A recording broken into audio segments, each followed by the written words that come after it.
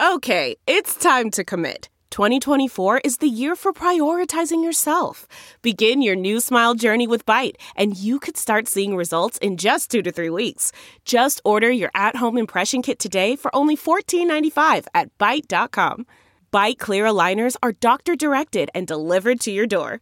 Treatment costs thousands less than braces. Plus, they offer financing options, accept eligible insurance, and you can pay with your HSA, FSA. Get 80% off your impression kit when you use code WONDERY at Byte.com. That's BYTE.com. Start your confidence journey today with Byte. That's not just the sound of that first sip of Morning Joe. It's the sound of someone shopping for a car on Carvana from the comfort of home. That's a good blend. It's time to take it easy, like answering some easy questions to get pre-qualified for a car in minutes. Talk about starting the morning right. Just like customizing your terms so your car fits your budget. Visit Carvana.com or download the app to experience car shopping the way it should be. Convenient, comfortable. Delve into the shadows of the mind with Sleeping Dogs, a gripping murder mystery starring Academy Award winner Russell Crowe. Now available on digital. Crowe portrays an ex-homicide detective unraveling a brutal murder he can't recall. Uncovering secrets from his past, he learns a chilling truth. It's best to let sleeping dogs lie. Visit sleepingdogsmovie.com/Wondery to watch Sleeping Dogs, now on digital. That's sleepingdogsmovie.com/Wondery. Welcome to episode 444 with my guest, Jen Kirkman. This is a replay of an episode that was originally recorded and aired in 2011. I'm taking the month of July off for some much needed mental health, and we'll be back in August with brand new episodes. Today's episode is sponsored by BetterHelp.com. If you've never experienced or tried online therapy, I highly recommend it. I've been doing it for a couple of years and I love it. Just go to BetterHelp.com/mental. Make sure you include the /mental so that they know you came from this podcast. And then just fill out a questionnaire and they'll match you up with a BetterHelp.com counselor so you can experience a free week of counseling to see if online counseling is a good fit for you. And you need to be over 18. And here now is that episode from 2011 with Jen Kirkman. Welcome to the Mental Illness Happy Hour, episode 12. I'm Paul Gilmartin, and my guest is Jen Kirkman. But before we get to that, some reminders. The website is mentalpod.com. There's a forum. There's blogs that I've written. There is a survey you can take. You can also check out how other people respond to the survey. It's pretty fascinating. We're going to have T-shirts for sale pretty soon. If you want to support the show by going to iTunes and giving us a good rating, that'd be awesome, because that helps boost our ranking and that draws more people to the show. Our Twitter and Skype names are MentalPod, and our Facebook group and Facebook fan page are Mental Illness Happy Hour. It's been an interesting week. A guy I know named David H. I met a couple of years ago. Had an interesting story. He's a crack smoking millionaire, and I can't get enough of the crack smoking millionaires, because there is no end to the awesome stories that they have. When somebody loves crack and has enough money to keep smoking it, some drama is going to ensue. And that happened with David. He got to the point where he had been pronounced dead on a gurney a couple of years ago, and somehow pulled out of it. Doctors told him, you ever smoke crack again, you are going to die. And that's just what he did 3 days ago. OD'd on crack and heroin because he just couldn't put his ego aside and ask for help. And if you looked at his life on the surface, he had it all. Wealthy family, 6,000 square foot house on Mammoth Mountain, all the stuff that when I look at, I think, oh, fuck, why can't I have that? And then I saw the obituary that his family had put out, and it said that he had died of a brain aneurysm. And I thought, I don't know how enjoyable that house would be with a bunch of people that can't be honest about what's really happening in their lives. And maybe I'm reading too much into it. Maybe I'm pointing fingers. But why am I bringing this story up? I want to sabotage my show. I like to start off with a really shitty hole that I dig and then see if I can even get one person to listen all the way through. No, I guess I bring it up because I have the feeling that there's probably a couple of people listening to this show that want to get sober or want help with their psychological problems, but are really afraid to ask for help. David was one of those people. He left behind a teenage daughter. He left behind friends like me that told him, if you don't get help, you're going to die. I told him at least a half a dozen times, David, you're dating women that make you crazy, and you are absorbed in your work and you're obsessed with money, and you're a crack smoker. This is not a good combination. But he just didn't believe that there was a spiritual component to life. He thought that it was all in the material world. And, I'm sorry if I'm getting a little new agey on you there, but there is more than just meets the eye in this universe of ours. And I don't know. I'm beginning to bore myself. Jesus Christ. How about this? How about we kick things off with a quote. This is from Eckhart Tolle in his book A New Earth. The greatest achievement of humanity is not its works of art, science, or technology, but the recognition of its own dysfunction, its own madness.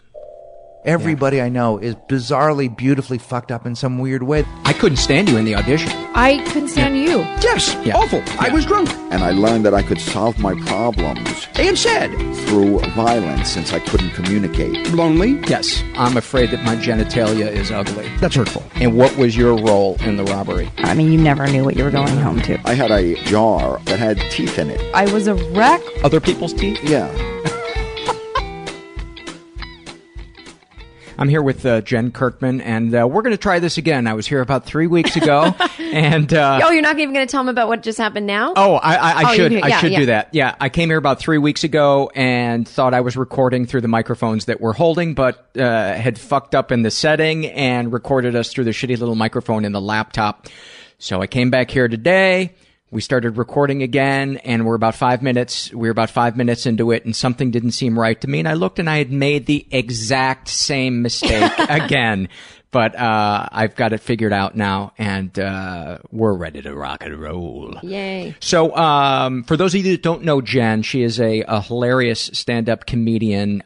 You've seen her on Funny or Die. She did a really funny drunk history lesson about Frederick Douglass. Mm-hmm. She's a writer on Chelsea Lately and a performer and panelist on that as well. Is there anything else that people might know you from, or are those the two biggest things? I think those are the two biggest things. Some people know me at the show I used to do, Cartoon Network's Home Movies. Years ago, did some voices on there. And every once in a while, people will come out of the woodwork about that. But that's not face recognition. Okay. And if people want to reach you on Facebook or Twitter, how would they do that? Twitter is at Jen Kirkman with one N, the Jen. And my website, jenkirkman.com, has all my info. And Facebook I just use privately. But there's a fan page. But, I think that's just, they'll find it. Yes.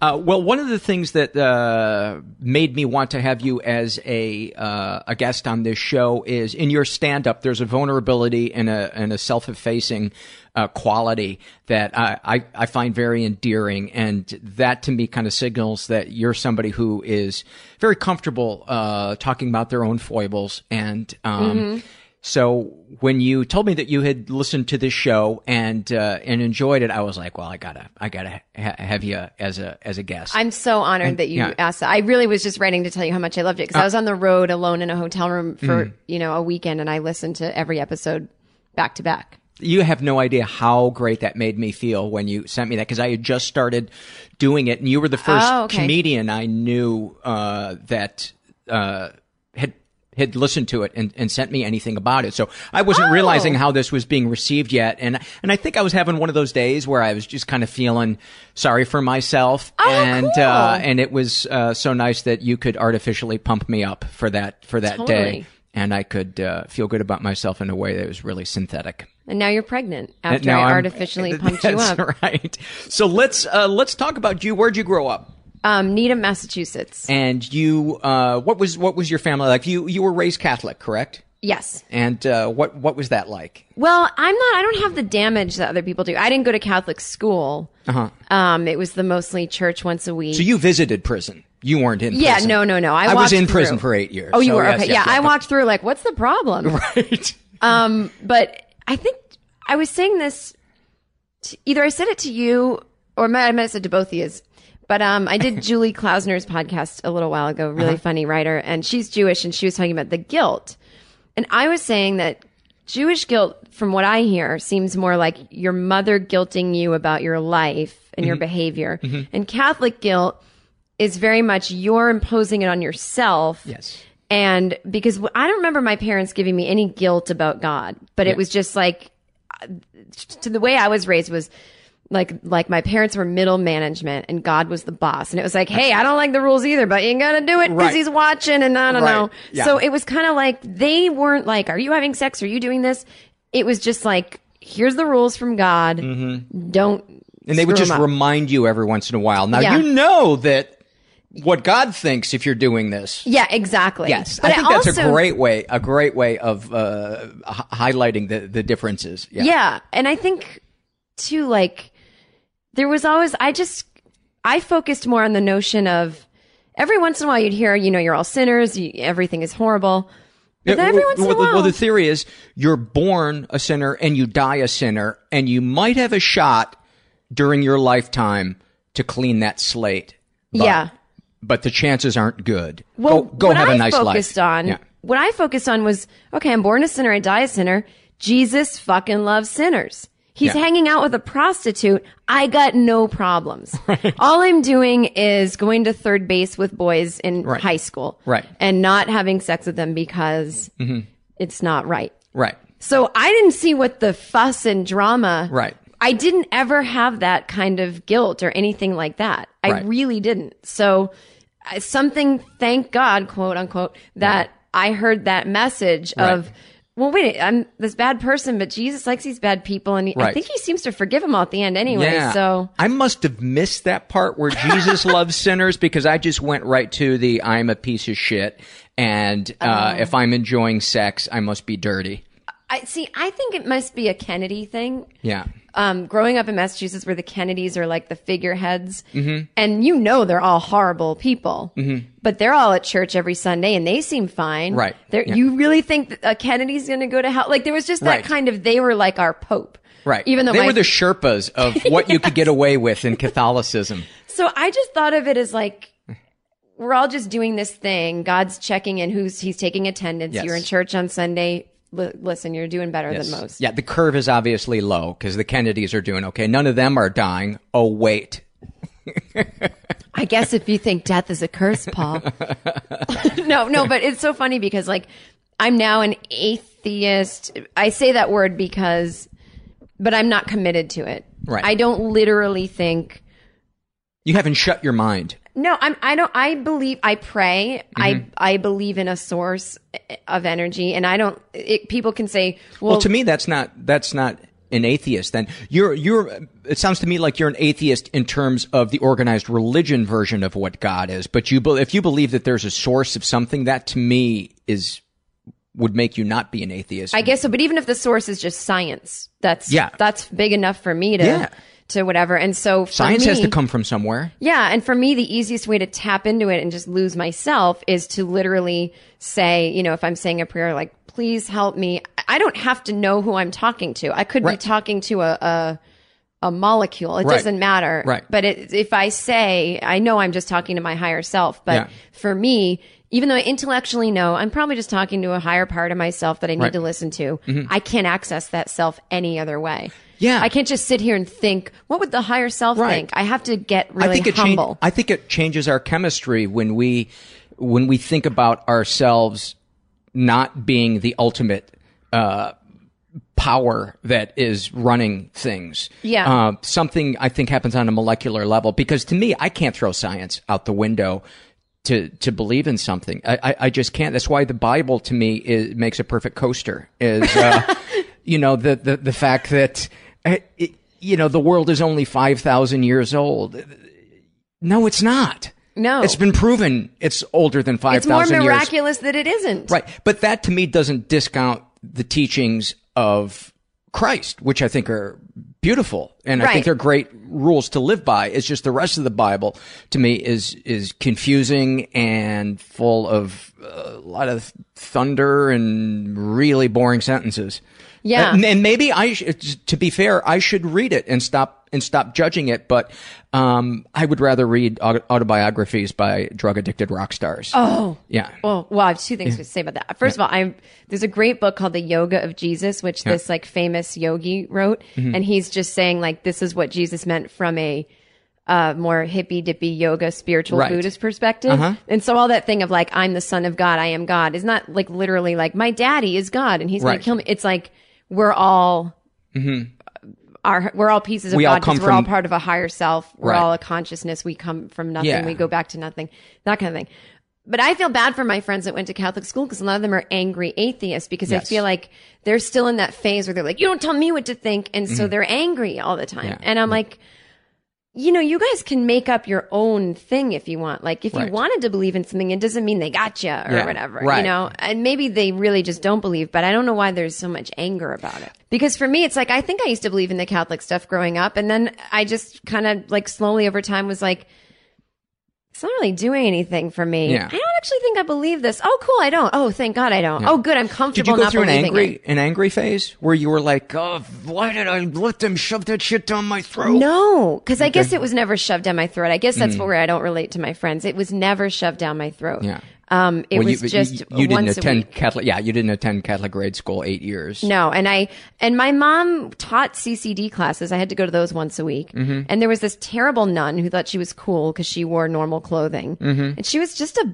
bitch. I mean, she didn't like me, and she would see me in the hallway at CCD and go, Kirkman. I'm like, I go, you're a nun. But like, there was no hitting me or anything like that. It was just mostly like these two people yelling at each other in the hallway. And I remember my mom. Nothing like a nun who thinks she's Maud. Oh my God. That would be great if she was like anything. She's just like at the door to the church. Every time you go into church, the door opens and there she is. And then there's Sister Julie. But yeah, there was this cool priest that was like young, and she was young, and people thought they were having an affair. And maybe they were. Funny. And so my mom taught CCD class, and this kid, my mom said, do you have any questions? And this kid raised his hand like, what would happen if Sister Julie and Father Arns fucked? And my mom was like, get to the principal's office, or get to the, get to Sister Julie's office right now. Did the kid actually use the word fucked or? Yeah. Really? I wasn't there. My mom told me about it later. Oh my God, that's hilarious. But I guess when the kid went to Sister Julie's office, she was so concerned with being cool that she yelled at my mom, like, hey, the kid has a question, answer it. And she's like, oh, I'm sorry for thinking that would be inappropriate in a CCD class. So I never had that thing where my parents were like, listen to the nuns and the priests. Like, my mom was like, this woman's fucking crazy. And yeah. I sent you an email asking if you would be interested in doing a fear off with me. And do you have some that in your brain that you could do you feel like I didn't write them down, but I got them. That's okay. Yeah. All right. So for those of you that haven't heard me do a fear off, we just basically we trade fears. It's a tag, you're it, until one of us can't come up with a fear anymore. Now I'm at a disadvantage because I've done it. This would be, I think, the second or third time I've done this on this show, and I got to try to come up with new ones and have them be actual fears that I have. Not just trying to win. No, but I don't want to repeat a lot of ones that I've done before. Oh, okay. Oh, this would be fun. But fortunately, I'm fucked up enough that I should probably never run out of. Yeah, there's a very deep well. So I will start it off. Okay. I'm afraid that I will die alone. Oh. I'm afraid that everyone I know will become successful and forget about me, and I'll have no money and no career. Oh, that's sweet. I actually looked at their day planners, and that was in it. So that is actually reality. That's just a premonition. Yeah. Shit. Yeah. Okay. I have a fear that I will die a long, lingering, painful death. I have that same fear. Yeah. I have a fear that you're dead, and it's just pure torture the entire time. Oh. And at the last moment of death, there is no white light, and you're just gasping and regretting. Wow. Are you sure you're not thinking of a Nora Ephron movie? I might be. I am afraid that people know things about me that I don't, and they pity me. Oh, shit. Okay, well, I'm afraid that I'm going to lose my mind, go insane, and be homeless and schizophrenic and babbling and never be able to get help. Oh, but think of the material to be able to get out of that. But nobody would give you stage time. Well, I'd just be on the corner. That would be my stage time. That would be your stage. I'd just get an amp or something. You'd have your own show. Finally, Jen Kirkman gets her own show. The bad news is it's on a street corner and she smells like feces. I have a fear that I will get sick and not be able to get health insurance. Oh. And that's a very real fear because I have a stack of MRIs that is like an inch thick from just shoulder injuries and the fact that I've been diagnosed as clinically depressed. And so that's one that really, really fucks with me. I have that same one. Yeah. I have a fear that I'm going to get that I'm going to die before 40 and that there won't be anyone to help, that somehow everyone will be too busy to come visit me. Like I'll be dying in a hospital somewhere and it will never be that It's a Wonderful Life ending. Well, that is so like far into the game, the most ridiculous fear yet.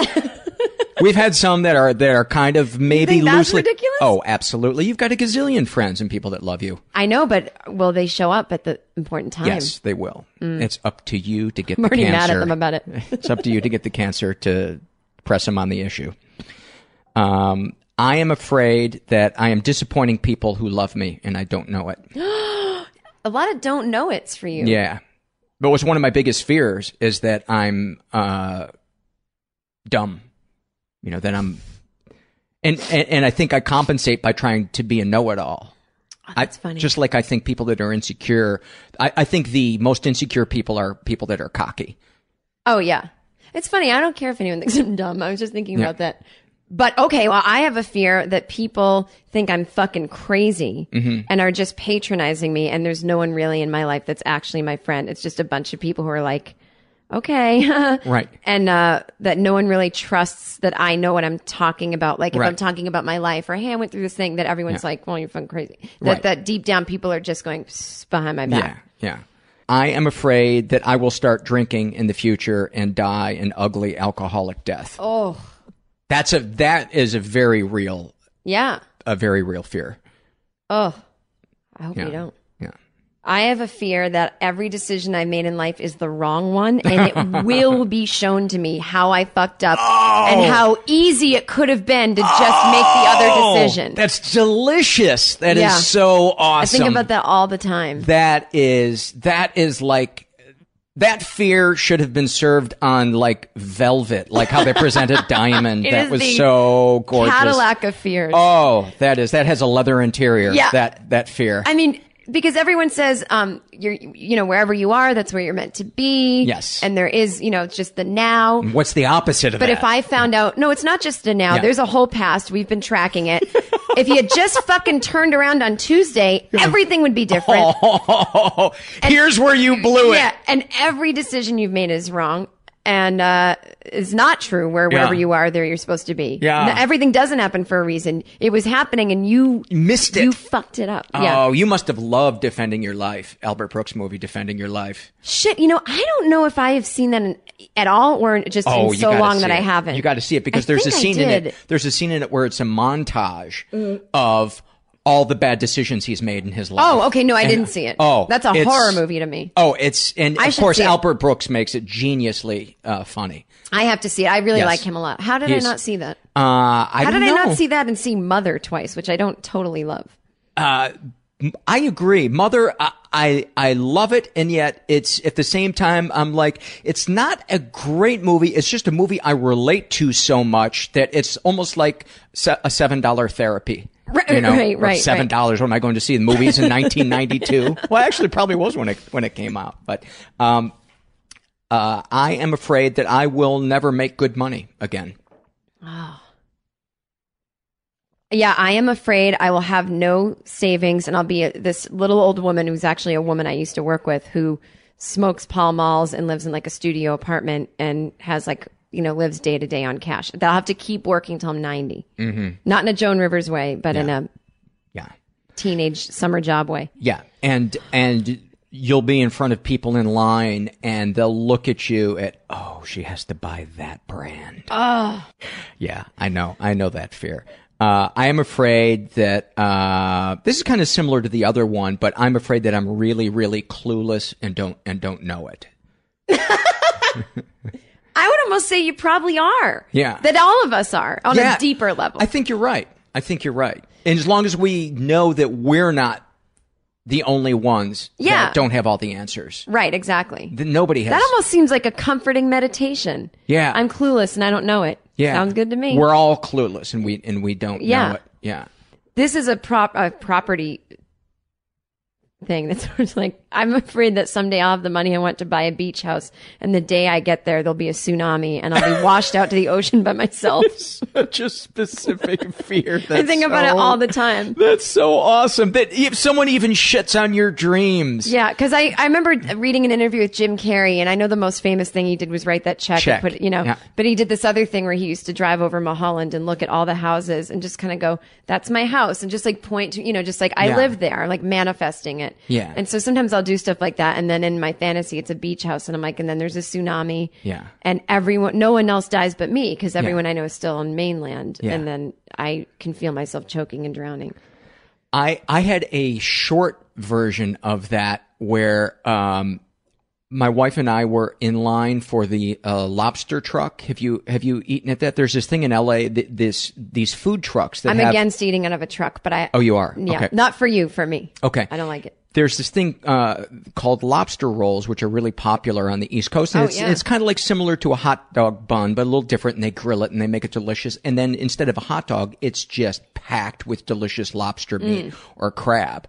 And I had never tried one before. And when this truck shows up, they tweet that they're going to be at a certain place. And when they show up, the line is around the fucking block. So I'm hungry. I'm waiting in line, and there's like 10 people ahead of us, and I'm just obsessing about how it's going to taste. And all of a sudden, a fear strikes me that is so real that an earthquake is going to hit, and I'm never going to get to try the lobster roll. That's so quality problem. Isn't it? It's the best. But I turned to my wife and it took all the power out of it, because I told her, I said, here's what I'm afraid is going to happen, and she just laughed. And I did get to eat them, and they were fucking delicious. And then there was an earthquake somewhere else. Somewhere else. That's right. I am afraid that there will be a civil war in this country again. Ooh. I don't know if that one is ridiculous or not, because I kind of wish there would be, but in my fantasy it goes really well for me and my values. And nobody gets killed, but we just separate into two different countries. Oh, what's that look like? I don't know how it looks on the map, but it looks like there's a Canada part 2 and then a Mexico. Where gays can marry and we can get free health insurance. Yeah. And there's a maturity to the media. And then the other country can just be it can just be like an episode of like Intervention or Hoarders. Just a big episode of Cops. Yeah, exactly. It's just that. It's all that. And they can just... And super right-wing Republicans. They'll probably just start dying. Yeah. And then we can take that land back. Yeah. Apparently, I haven't read it, but Albert Brooks's book 2030 kind of is a reality-based extrapolation of today's problems into 2030, and it's supposed to be really good. Is that the book he's promoting on Twitter? Yeah. Oh, I should get it. Oh my God, his tweets are so fucking funny. They're really funny. My two favorite tweets of his is, does it mean you don't like someone if you Google their name and put cancer after it? and the other one he had was Bin Laden's last email. What are you wearing, Shy One? Black or dark black? Just a minute. I've got to get the door. Oh, I saw that. I remember that one. Gotta get the door. So Isn't that fucking funny? That's actually how I picture it. I read this whole article about how they got in there, and my head was picturing they just came through the door like a drug bust. Yeah.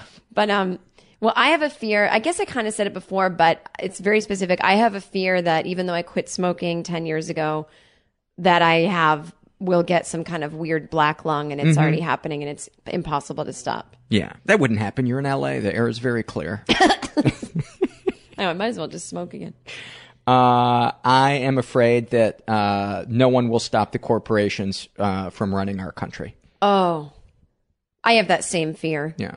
It's probably already come true. And I suppose in a way that's me introducing politics into this show, which I swore that I wouldn't, but since that's a fear of mine, I get a loophole. The corporations get a loophole. Yeah, they didn't pay taxes this year. I get a loophole. You can talk about it. Yeah. I guess I have a fear that there will be a nuclear war in my lifetime. Yes. Oh. Yeah. I have that same fear. I have a fear that our country is becoming more ignorant. It's probably reality. Yeah. Well, I have a fear that... Don't you also think, though, that our country...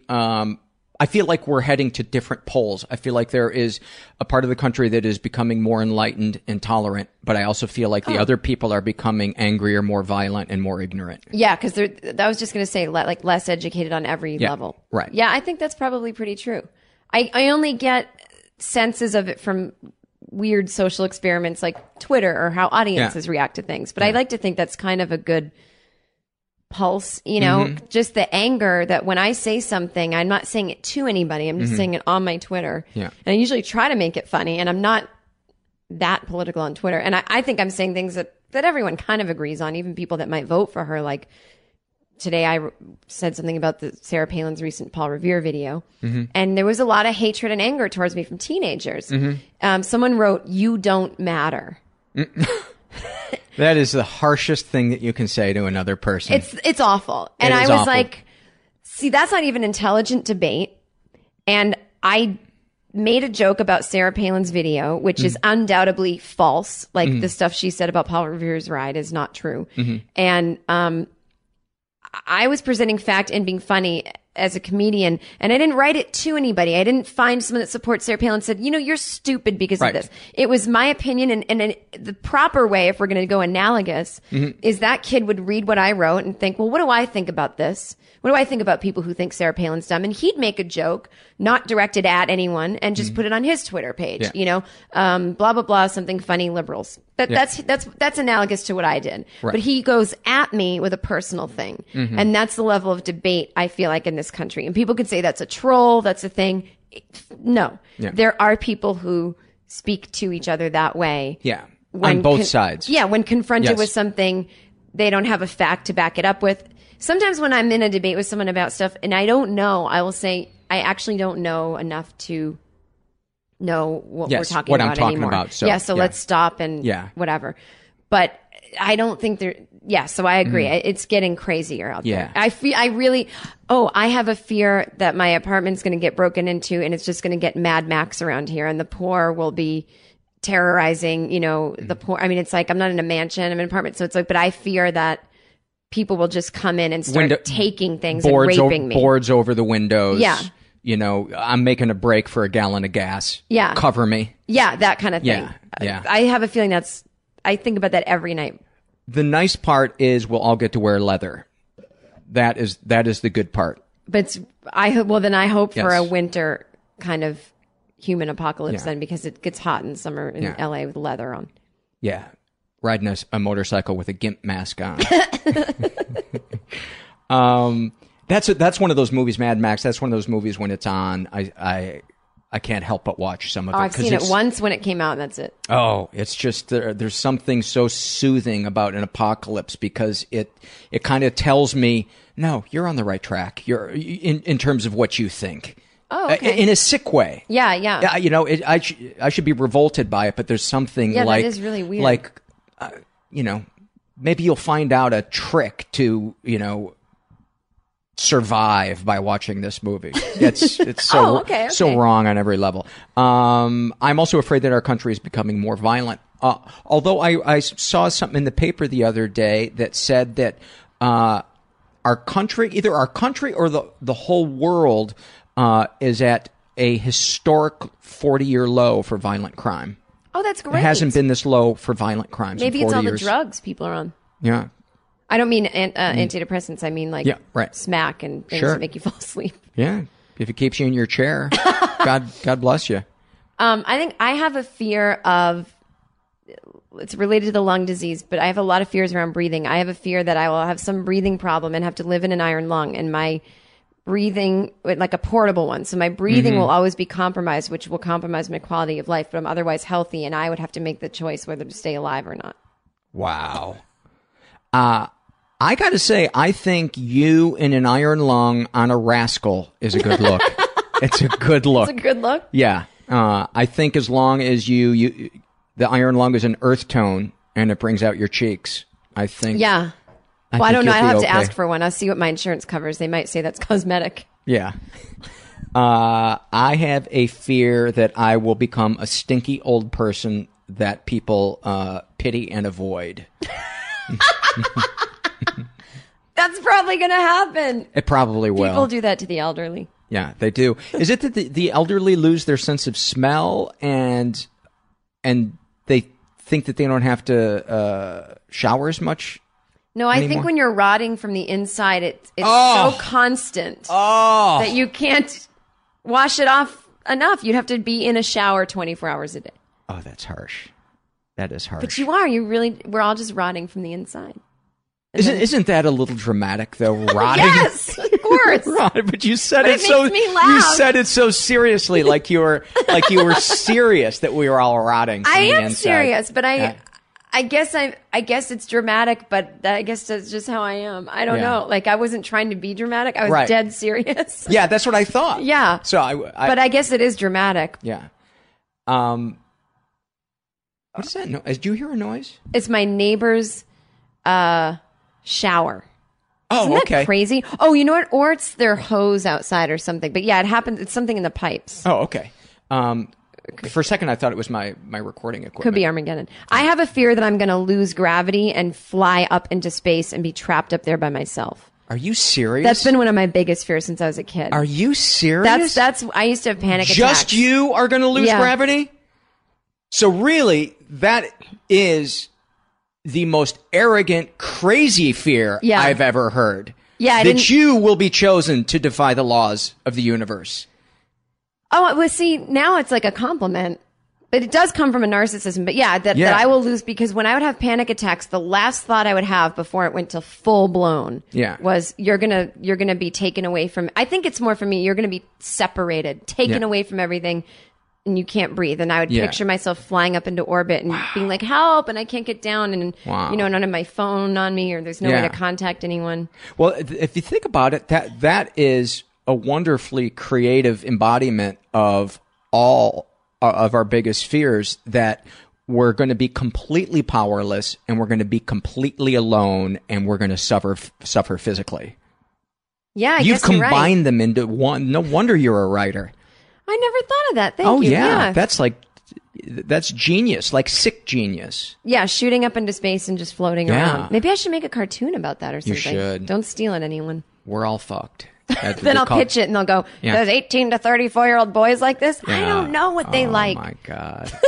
That's, when I started woodworking a couple of years ago, people would say, because I would be out there 8 hours a day making furniture and stuff. And people would say to me, why so intense about the woodworking? And I said, one of the things that I think I love so much is no douchebag in a suit walks into my shop and says, that type of wood isn't popular with 18 to 34-year-old men.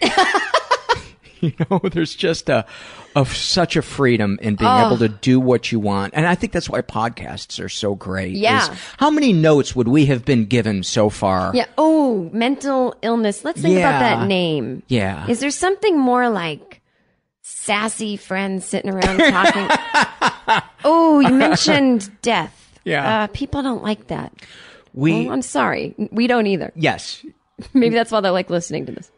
We have sponsors on Dinner and a Movie, and they'll come on for a segment, or their product will come on and we'll talk about the product. And it's evolved to this point now where the sales people have given the sponsors more and more say as the years have gone on, in an attempt to just keep sales afloat. And so now literally the marketing person from that product will be sitting watching the segment and saying, "Oh, can we take that joke out, because we don't want to be in the same segment with that joke." And we had slippery slope. It is. We had Papa John on, who's a perfectly nice guy. but a little not camera ready, a little a little stiff on camera. And so I'm just trying anything to get it to seem conversational. Yeah. And this, I said something like, "Oh, he was tossing a pizza up," and it wasn't really funny. We were making tortillas, and his thing was, you call that a thing? Here's a, and he tosses a big pizza. Oh, sure, yeah. Yeah. And, but it was just kind of, you could just feel it was just kind of falling. And so I made some crack about him being cocky with his big pizza thing. And the marketing person came up and said, "Could we say confident?" Sure, because that would be hilarious. I just wanted to make go. a statement. I just wanted to go, that's not a put down. There's no... and but that 18 to 34-year-old pursuit of... It's just, it's so tiring. So you're asking me to figure out what an 18 to 34-year-old man wants? That's been the downfall of every woman's life. We don't know. I'll never be able to think that way. I guess what they want, why don't I make a show about this? About me never wanting you to call me. How about that show? They'll love that. Like, what? I don't know what to do. Well, if I were based on my experience as an 18 to 34-year-old man, I want to kill myself. That's what I want. Let's make a show about suicide. Yeah. And just not really being good at dating women. Yeah. Be a hit. I want to jerk off and hang myself. That's actually, you can do that now. I actually tried that in college one time because I read about it and I was like, let me try this. And my roommate came home. Thank God. And fortunately I had locked the door and I was just trying to put something around my neck. And I just took it as a sign from the universe that this is a bad idea. Because supposedly, it intensifies your orgasm. But so many people have died doing it. Yes. Just get some hot cream or something. Yeah. Oh, yeah. Jerking off is good enough on its own. Why do you need... Don't risk death. Yeah. He could have saved your life. He could have. And I told him. He was a really good friend of mine. So afterwards, I told him, I was like, you're not going to believe what I was fucking trying to do. How did we get off on that tangent? Flying through space. Dying and jerking off. Yes, and before that, talking about flying into space. It's funny. I have to keep notes of which of these shows I will be comfortable making a copy and sending to my mom. And could have sent it to her until about 2 minutes ago. Can't send that one. You know what? I think it's so funny. I was just thinking of your mom when you said that you were trying to do that. And I thought his poor mom, if he had died. Yes, thank God. Just thinking, why was he suicidal? Or, and you weren't. Or she knew what you were doing. It was just like, my perv son. Yeah, my pervy son. So back to the, we were still doing the fear off. Was it you or me? I'm up in space now, so it's your turn. Because I'm out of ones that I wrote down, so now I got to see if I have any that I can just come up with on the... Oh, I'm afraid that ants are going to overrun my house.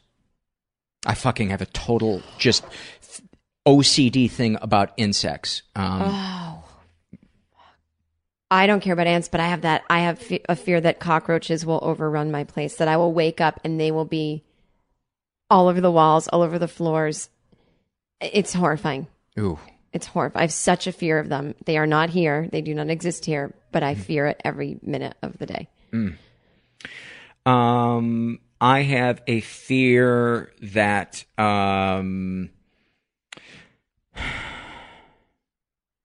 that nobody is ever going to want to represent me in entertainment.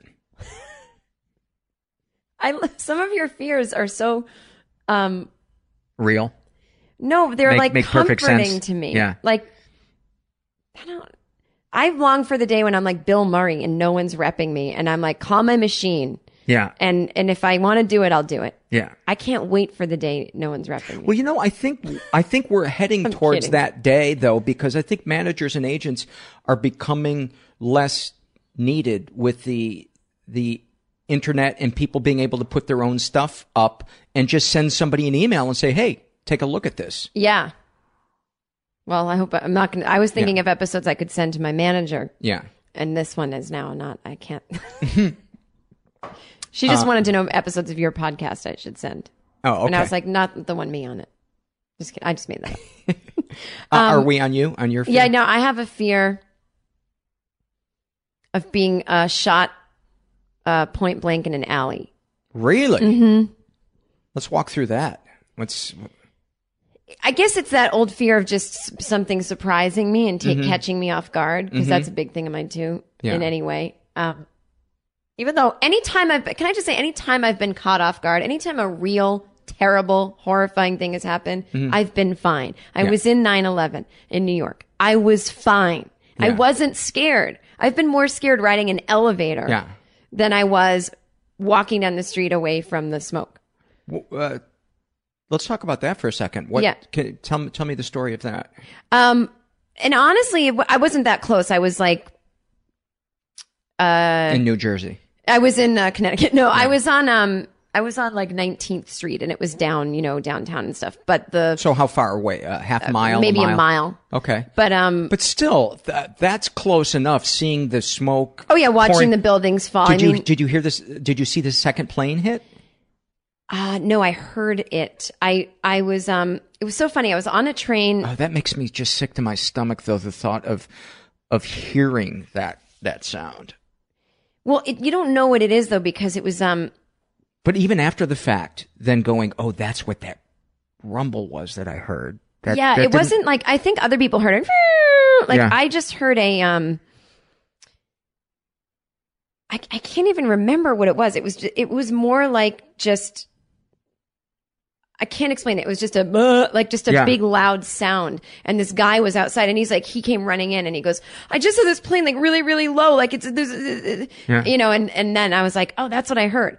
But I was taking the subway into work, and I lived in Brooklyn, and there was a stop where it goes outside for 2 stops, and you're going over this bridge, and you can see the Trade Center. Mm-hmm.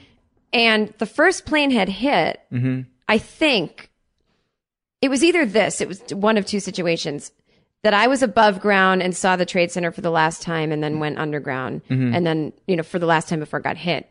Or it was that it had hit and it was already burning, and I didn't look up. I didn't look out the window that day. Like, I can't remember what happened, but it was I was on the subway at that time and I don't remember which one it was, but then I got to work like a couple minutes later, and I was at the coffee stand on the corner.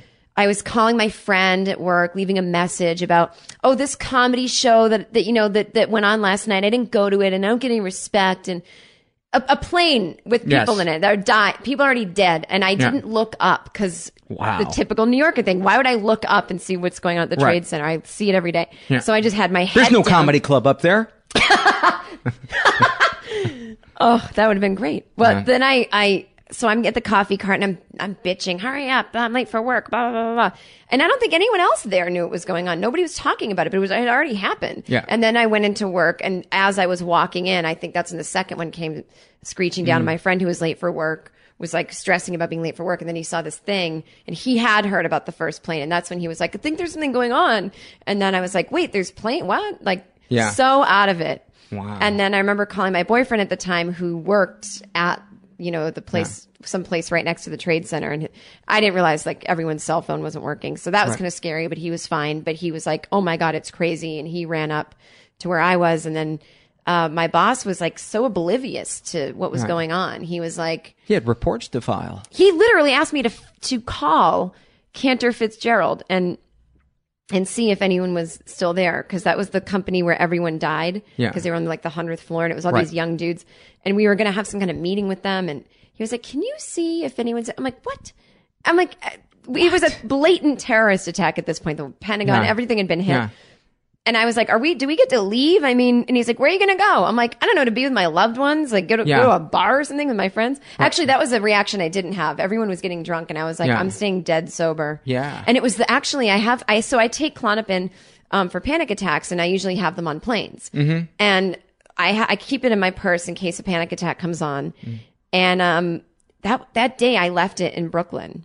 Mm. And I remember going through I wasn't panicking though, but I remember later noticing in my purse that was the one day I forgot to bring my Klonopin with me in my purse, and I didn't even need it. There was no panicking. I went outside, the buildings fell. I felt sick and I felt like just overwhelmed, but this weird acceptance was like, I guess we're at war. Yeah.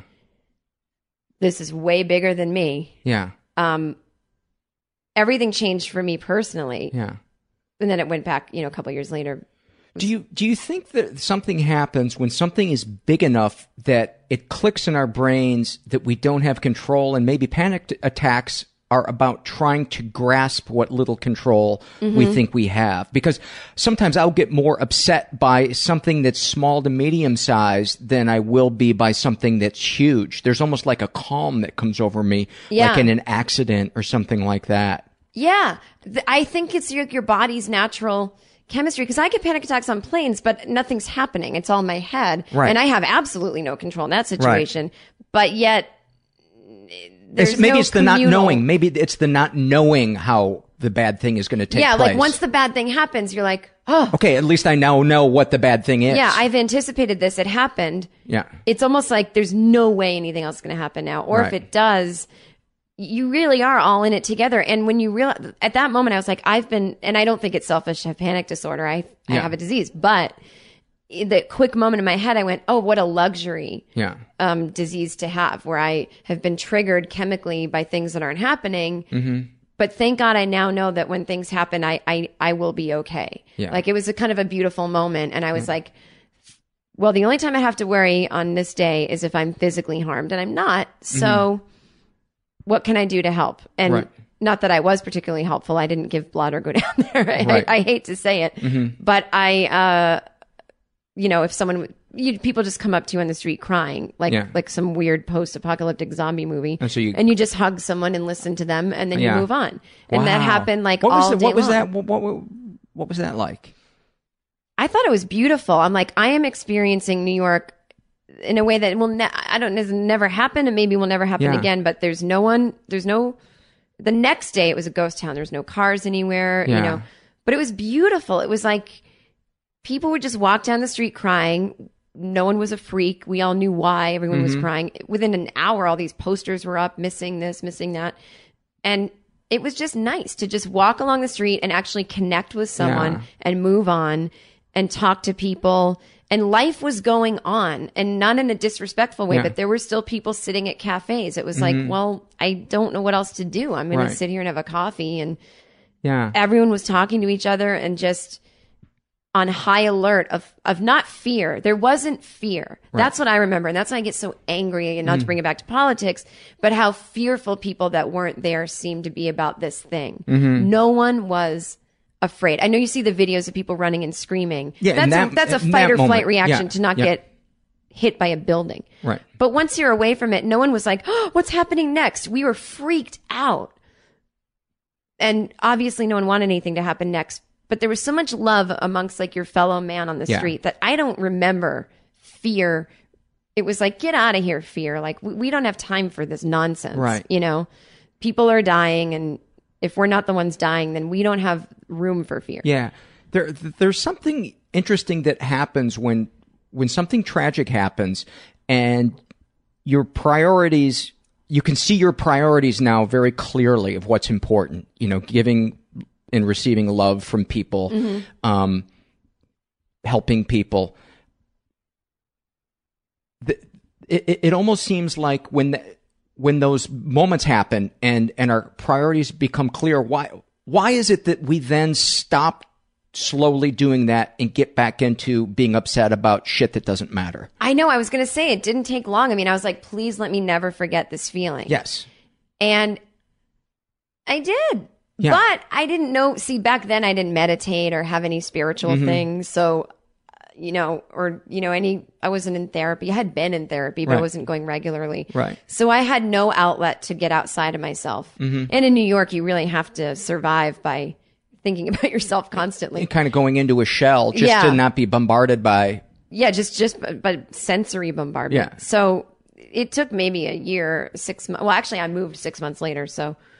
But then I moved to LA, and it was like, you don't even have to deal with your fellow man because it's more spread out. No one's walking anywhere. Yeah. So it didn't take long. It bums me out how many people pass each other on the street and avoid eye contact. In LA or anywhere?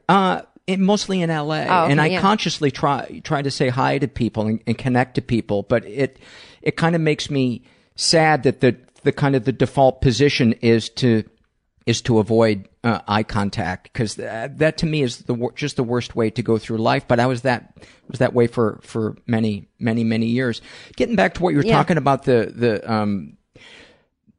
that there was a beauty underneath the tragedy and the horror of that. My wife and I had moved here to Los Angeles a week before the Northridge earthquake in 1994, and it was horrifying. It was the earthquake itself was horrifying.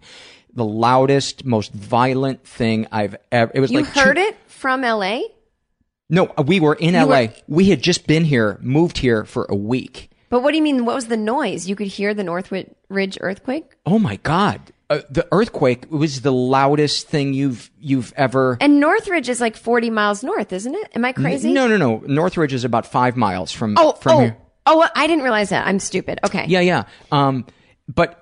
Wow. It is the loudest, deepest, thundering rumble. I mean, you could scream and almost not be heard over how loud it is. Really? No one has ever told me that. That's terrifying. It is the part that freaks you out the most is, that and being thrown up in the air 3 feet for 30 seconds. I mean, just literally, you're up 3 feet in the air, you're down. You're up, you're down. You're up, you're down for 30 seconds. And that was just 5 miles from the epicenter. Yes. Yeah.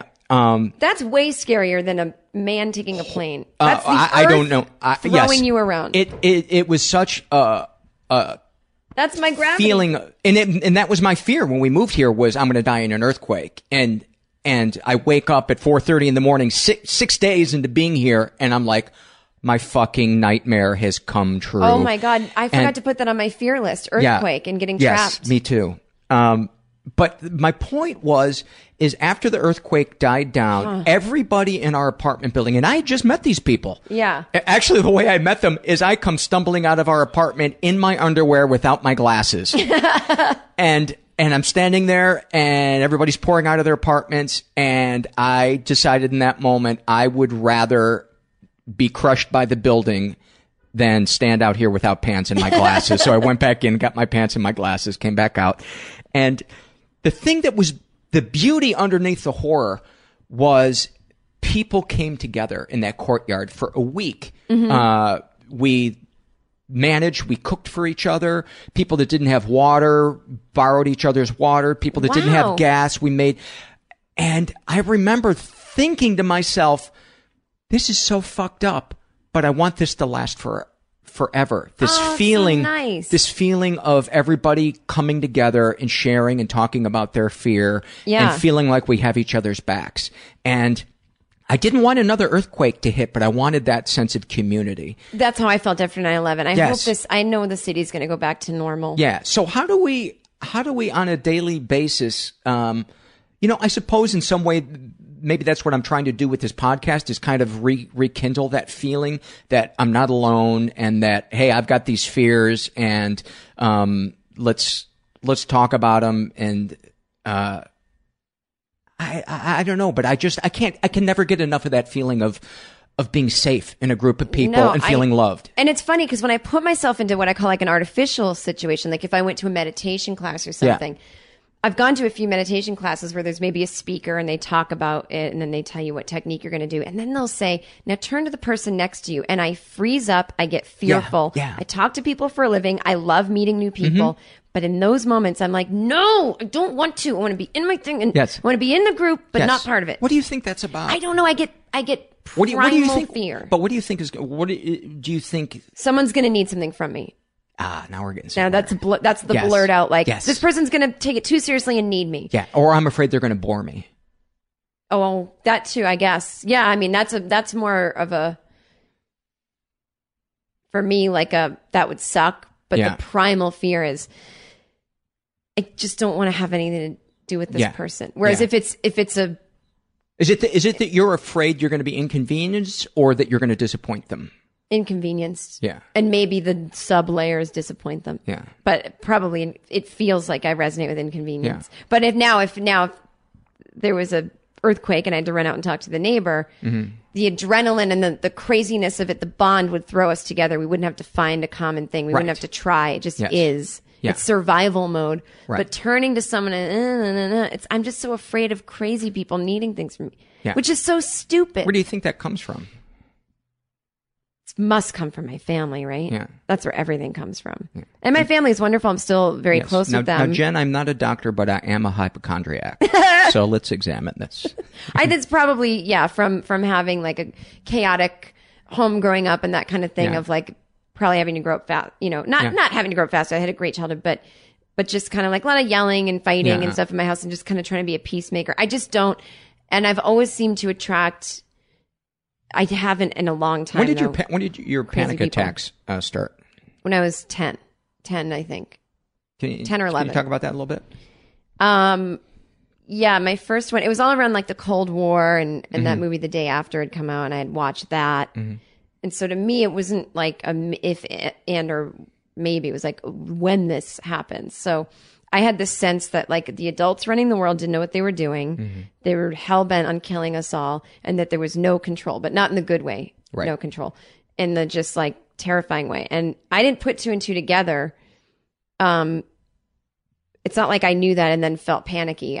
That was kind of what I always thought. And then one day I was on a bus on a field trip and we were trapped in traffic. And my friend, who's really funny and she's just kind of like evil sense of humor, was totally joking, did not know this would get my go and went, "We're trapped. We can never get out of here." And that, boom, I had a panic attack. It was like, what was the physical sensation? Sweaty palm, can't breathe, heart racing, throat closing up, racing thoughts that are just like, you're going to die, so that you just start to believe it within 2 seconds. I'm dying. That kind of feeling, they call it feelings of unreality if you read descriptions of panic attacks. Mm-hmm. And I think that's what I mean by flying up into space, like feeling of unreality, like almost that feeling of if you've ever woken up and you're not quite awake yet, like you feel like you're watching yourself outside your body, that whole thing. Right. So you really feel like almost you're being pulled out of yourself. So that was my first panic attack. And my arm was really numb too. Wow, that's intense for a 10-year-old to feel that. What do you think? You've been through therapy and you've done a lot of work on yourself. What connections have you made, if any, to what you think might be behind the panic attacks? Well, I think my mom had them growing up. I mean, she talks about it. She called it hormonal. But I think it's just genetic. My grandmother is an anxious, she's dead now, but was an anxious person, I think it is probably genetic, but I also think that it was just this, my sisters were older than me, so they left home when I was 8. Mm-hmm. And so I was literally raised as an only child. And I think also some people are just kind of born that way. Like I was very sensitive. Mm-hmm. If there was any trouble at home, if my parents had a fight, if there was anything. You picked up on it. I picked up on it and was like, I have to fix this. Yeah. Nothing is secure. I always say like, I pictured it like. Were you afraid that your parents were going to break up and you're. No, I wanted them to. You did? Because divorce was very chic in the 80s. And all I remember is my friend Jennifer Frangello was her name. Was this lower middle class kid like me. Her dad and mom got divorced. Her mom married her divorce lawyer. Instantly, Jennifer is rich. They live in a mansion. She has 2 Christmases, a new car. And I'm like, this is awesome. So I thought you get a divorce and you marry your rich divorce lawyer. Like I just was like, I want that. Yeah. And my parents won't fight and then we'll have 2 Christmases and whatever. No, I really thought that there was, did your parents fight a lot? Yeah. I think that what were their fights like? I don't know what they were about, to be honest with you. I think they were just. But the tone of them. Oh, anything from just kind of a quiet dinner where something is going on, to crying and yelling.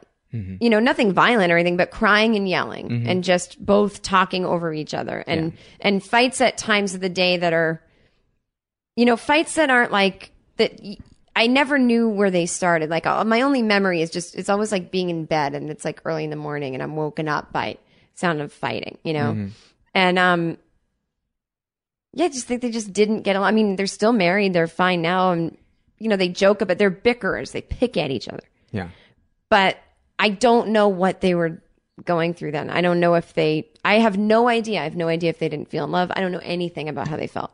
But I think as a kid, that's gotta if you don't feel like you're being protected, I think your mind goes to, I've got to protect. And that's such a wrong instinct. And it's such a load to put on a kid to feel that your parents, that you have an influence over your parents' destiny. Yeah. And of course, my parents never put that on me. And if I talk to them about it now, they go, what are you talking about? Yeah. It's all in my head, but it's the way, I mean, I've heard people who are abused. My therapist would tell me about people who are abused side with the abuser and not the other parent. They see the other parent as like a victim in a bad way, and they have sympathy for the abuser because their mind can't handle it. Yeah. They can't handle seeing both of their parents as wrong. Like one has to win. It's some weird thing in your mind. Yeah. But so for me, it was like, I don't know. I just became this little like codependent in training, like fix this, fix if you're that. happy, I'm happy. Yeah. Yeah. And I don't think I'm like that so much now. Mm-hmm. I guess maybe I'm more of an avoider. We were talking before we rolled. Tell the listeners about the conversation that you had with your mom. That's one of the things that I love when you talk on stage. Weren't you and Morgan Murphy doing something on stage where you were talking? Whose mom said it? Whose mom said it? Oh, that's so fucking genius. Do you guys do that anymore? No, Morgan made that up, and actually it was a talk show she used to do, and then when she moved away, I just did a talk show alone. But now that she's back, I think we should bring her talk show back. Oh, you got to do it. Yeah. I would go see that in a heartbeat. It's really funny. So tell me the conversation. Well, I was just talking to my mom on the phone, and who, by the way, we're so close, and she's very lovely, and if she's listening, I'm not making fun of her. Yeah. But yeah, we were talking. Actually, she's at Foxwoods right now. They go gambling every weekend together. And she was like calling me to tell me John Oliver and Mark Maron are there, and I'm going to go say hi to both of them. And I'm like, please do, whatever. So she's like, we're talking about she was telling me about my dad, and he's retiring, and they just have this wacky, in my opinion, this wacky view of like what you are owed when you retire. And my mom is upset that my dad has to train the next person coming through on the job. Yeah. And she's like, this woman is getting all this credit that your father is not. And I go, Mom, what do you mean? Is someone really saying, God, Sally, you're amazing, and Ron, you sucked? Right. What kind of credit is she getting? I said, are you making it up? She goes, no. And I said, my therapist says you're MSUing, making shit up. And I said, so just relax. You're just making shit up. And she goes, I thought your therapist was a woman. And I said, oh, that's my psychologist. This is the guy that gives me my Klonopin for my panic attacks. Yeah. And she goes, oh, I didn't know you were still taking that. I said, well, I take it when I get on planes, but just very small amount. I never take it otherwise. And I go, 2 refills a year, 30 pills. I mean, nothing. Yeah. Well, Jen, I just read Stevie Nicks' book, and she had a slow addiction. She was on the same thing, the Klonopin, and she didn't realize that it was slowly building up, and a silent addiction. I'm like, Mom, you must have misread it. And also, drug addicts lie. They always say they didn't know a prescription was bad. And I'm like, I know I sound like I'm lying, but this is not the same thing. I take a 0.5 milligram when I fly, which is nothing. Yeah. And she's like, well, it's just because I love you too much. And I go, no, I know. I said, but really, really don't worry. Like this doctor, I have to go talk to him once a month. Yeah. And, I'm not a celebrity. I'm not going to be getting pills just because someone wants to be a sycophant. And she's like, all right, I know about these slow addictions. And I'm like, what are you talking about? Moms have such an annoying way of loving you sometimes. It's like, I love my mom. I know that she loves me, but sometimes they don't. I don't know if their generation just weren't shown the tools of how to love a child. And so they do it in the best way they know how, and we interpret it the wrong way. Yeah. I think that's what it is. And I think it takes you years sometimes to realize, oh, that's my mom or my dad trying to love me, trying to show me love. Well, what's funny about my parents is and I don't say this meanly, but they really are. My mom didn't work for many years. She got one job, and that's her one job. And my dad's only had one job. They're not used to this life I live, where it's you move around a lot. And in Hollywood, if you stay one place too long, it's kind of good to move around. And they're not the type of parents that I can call and say, hey, help me make this decision, because they get kind of freaked out. Like, oh, I don't know. Don't ask me. And so when I left Chelsea Lately to take a writing job on a sitcom, it was definitely But you're back at Chelsea Lately now. But I'm back at Chelsea because through trial and error, I realized as a performer, that's a better type of writing job for me, even though it is technically you know what I mean? People like your agent wants you writing on a network sitcom more than they want you on a basic cable late night show. But for me, it's better. Yeah. But when I left, my parents were devastated because they couldn't see me on TV anymore, and they didn't understand, and they love Chelsea and they know her star's rising, and they were so freaked out that I'd made the wrong decision. And I talked to them over and over about why I made it and why it was okay. And I don't think they could quite understand. It's a hard thing to understand anyway, but they just don't like decisions at all. So I didn't know this, but they, as I said, they go to Foxwoods Casino every weekend, and there's a comedy club there, and there's always a comic performing, and they know all my friends. They visit all the time. They know their work. They love comedy. Every time I had a friend come, they've all told me this since I've been back at Chelsea. Every time I had a friend roll through Foxwoods, they told me my parents would come up to them and my mom would go, "Did Jen make the right decision leaving Chelsea? Is she screwed up? Is she okay?" And my dad would be like, what is it, like a TV writing sitcom? Like, is that better? And like everyone told me that they were pulled aside backstage. And I'm like, that's their way of trying to love loving me. Yeah. You know? Yeah, not trying to love you, of loving you. Of loving me and saying, I know I can't help her with this decision. Yes. But I've got to get some information. Yes. I've got to steer her in the right path. Yeah. So I guess you never stop being their kid. And so there isn't like a birthday that hits and you go, okay, they're making their own decisions now. I can stop wringing my hands. And I think we just got to recognize that and know that it is coming from a place of love. Oh, absolutely. And they have their own opinion about what they think makes a good life. And in their opinion, being on TV is the ultimate. Yeah. And I could be making $10 million a year writing on another show. Mm-hmm. And they would be like, but you're not on TV. Like, it's very important for them to turn me on in their living room and see me there. Yeah. That means something to them. Yeah. And I could say, I have to pay them to do that. They hit me in the head. Right. No, they just love to see me there. So it's what makes them comfortable, and it's very amusing. And it's a way for them to get to see you. Yeah, and they like to see me. But it's very cute, and I actually, they're like, not every parent gets that. I'm like, no, that's true.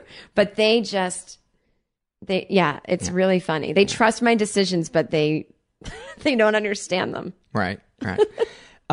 Did we finish the fear off? Yeah, you went through all your fears, and then you reminded me that the one I never said was earthquake. Oh, earthquake. And that's pretty real, though. I was trying to think of things that may or may not happen. Yeah. But earthquake is real. It is real. But I have a kit, and as you were talking, I was going to go to the grocery store later, and I am going to get some bottled water and keep it here just in case, because my filtered faucet is not, it's not going to help me when the supplies shut off. No, it's not. And I may be the worst podcast host ever. I've got this podcast to help myself and to help others that might be depressed or struggling with things. And the two things that I give them to take out of this is, hey, let's talk about 9/11. And earthquakes are very real. But as long as we can laugh through it. Yes. That's all that matters. And I've got Klonopin if anyone needs it. I'm kidding. Yeah. I'm not sending that. It's a silent addiction. Yeah. My wife has to take a pill to fly. So I totally get that. I'll see her in rehab. Yeah. I've sat next to her on planes, and I want her to have that Klonopin. Oh yeah, you need it. For some people, no amount of rationalizing or talking to them. If you have a loved one that is afraid to fly, don't try to change them. Don't try to berate them or make them see things your way. It doesn't matter whether or not it's a rational fear. Let them deal with it. And you know what? I actually love flying. It's like the only time I get to be alone, and it's the best time to read, too. Yeah, I love to travel. I like to just flip through. I never sit on the couch and flip through TV. Now I can do it on a plane. Mm-hmm. I love being in the air. I love looking out the window. Yeah. I believe and trust that it's 100% safe. But there's just a physical thing that I do not like to be stuck up in the air. I don't like it. Yeah. So it gives me a panic attack, even though I know it's safe. Mm-hmm. And so I take a pill. And I have actually stopped saying I have a fear of flying. It's what I used to say, so I didn't have to get into the panic attack thing. But now I just say, I have panic disorder, and being in a plane triggers it, and I need to be comfortable. Mm-hmm. Because the fear of flying thing, it's true. It brings up so much in people. They want to help. They want to tell you you're stupid. And it's like, I used to sit and listen to people and go, oh, I don't even really have a fear of flying. And I just invited this conversation. Right. And the panic, I think, shuts them up because either they get it or they don't. And they're like, you seem to know what that is. I don't know. Right. So, yeah. Yeah. That makes sense. I remember being... I literally just spilled water down my throat. It's a good look. It's a good look. It's a tiny wet t-shirt contest just for me. I remember at my most depressed, when I was feeling really suicidal all the time, flying was awesome because it was a chance that I might die without having to kill myself. And I remember the plane taking off and thinking, come on, let's fucking go down. Let's do it. Oh my God. And then I won't have to, my parents won't have to feel that additional pain of he's dead and he killed himself. Oh. That is one of the pluses. That's one of the few pluses about being suicidal, is you're not afraid to fly. Yeah. You're not afraid to fly. Well, I think I mentioned this on our last podcast is my panic disorder went undiagnosed and unhelped for so long, for 11 years, that eventually it turned into very severe depression. Yeah. And when I was depressed, I wouldn't panic. And when I was not depressed, that's when I panic. So the depression was actually like a very comforting hug in a way, because I was so low chemically that I couldn't produce the chemicals needed to panic. So I kind of enjoyed being depressed because I was like, it was a relief. Yeah. Oh, I'm not going to have a panic attack today. I'm too depressed. Yeah. So, but then once I got therapy and help and stuff, the depression did lift. So is the only time that you really get are kind of prone to panic attacks is flying? Do you now I used to have them just balls out walking down the street, coming upon me for no reason. Now if I have those, what's the most ridiculous thing you remember panicking about? I don't even know if it's that ridiculous, but I think I had one like in a clothing store once, like on the 3rd floor of the Beverly Center. Mm-hmm. And I'm like, I can't get out of here fast enough. And I was running like a dragon was chasing me, you know, and then when I got outside, I was fine. It's like that kind of weird thing. But that's like, those are almost silly now. If I have one of those, I go, I can breathe. I have my pill. It's fine. Mm-hmm. But a plane, for me, there's no amount of talking myself down because I know I can't get out. It always, that one thing always trumps it. Yeah. So that's the only time I have panic attacks now. And I think, it's actually almost irrational to not be afraid flying. Yeah, because if you think about it, you're in a tube going 500 miles an hour. 30,000 feet in the air. Yeah, at the mercy of a person you don't know. Right. I mean, to have a thought about it, I guess not to obsess on it. If you're listening to this podcast on the plane, I apologize. You're fine. You're fine. You're fine. Oh my God. The worst host ever. The worst. Hey, at least if you're on a plane, you are safe from earthquakes. And I used to think that after the earthquake is in fact, I used to have a little fantasy that the plane would take off and I would see an earthquake start and I would be I would be the victor because I had been in the right place at the right time and I got to be entertained by seeing shit fall. Why would that entertain you? Because I am so competitive that if you're suffering and I'm not, I win. Oh yeah. Yeah, I'm a dick. Oh, I didn't know that. I'm not competitive at all, and I say that not to be better than.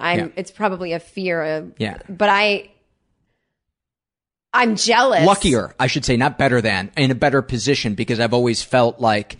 Luckier. Yes, I've always felt like, I'm unlucky. You know, I can't experience happiness. I can't experience this. So if there's a place where I get a break. That would give me the feeling, the universe does love me. Right, I'm tapped into the right thing. And I don't feel that way anymore. I feel good naturally, you know. But, that's good. But, okay. But there's still, somebody said something this morning that I liked. They talked about how you have no power over what thought pops into your head. Yeah. But you have a power. The way they described it is you have no control over a bird landing on your head, but you have control over whether or not you let it build a nest. And I like that. I like that because I don't let the nest get built nowadays. Yes. A lot of fucking birds land on my head. Yep. But that is the recovery to me, is what I do with that crazy thought or fear when it pops. That's how I am with the panic. It usually starts with a thought. All the work I've done on it, they say, what was the thought before? And usually I'm like, I don't know. Yeah. But now it's like when crazy thought comes in, it's just like popcorn popping. Like I'm not even. Yes, because you are not your initial thoughts. We're powerless over what pops into our head. The brain's just trying to entertain itself. Yeah. That's what someone described it to me. It's a very selfish guest. But yeah, just turn it off. Turn it off. Don't talk to yourself like that. Yeah. And I think that's an okay place to be for me. I'm really cool with knowing that for the rest of my life, I'm going to have crazy thoughts and fears, but I have tools now to decide what I do with them when they pop into my head. And for me, this podcast is so much fun because finally there's a use for them instead of them making me crazy and sad. Right. I can feel connected to somebody. So maybe it's like it's the little earthquake that this is the little party in the courtyard after the the earthquake. How cheesy is that? No, it's very sweet. Yeah. Well, Jen, thank you so much for letting me redo this our interview after 2 botched attempts. I think we finally got it right, and I had so much fun talking to you, and that might be my favorite fear off so far. Oh, good. Okay. That was good. I think a lot of your fears are okay. Yeah.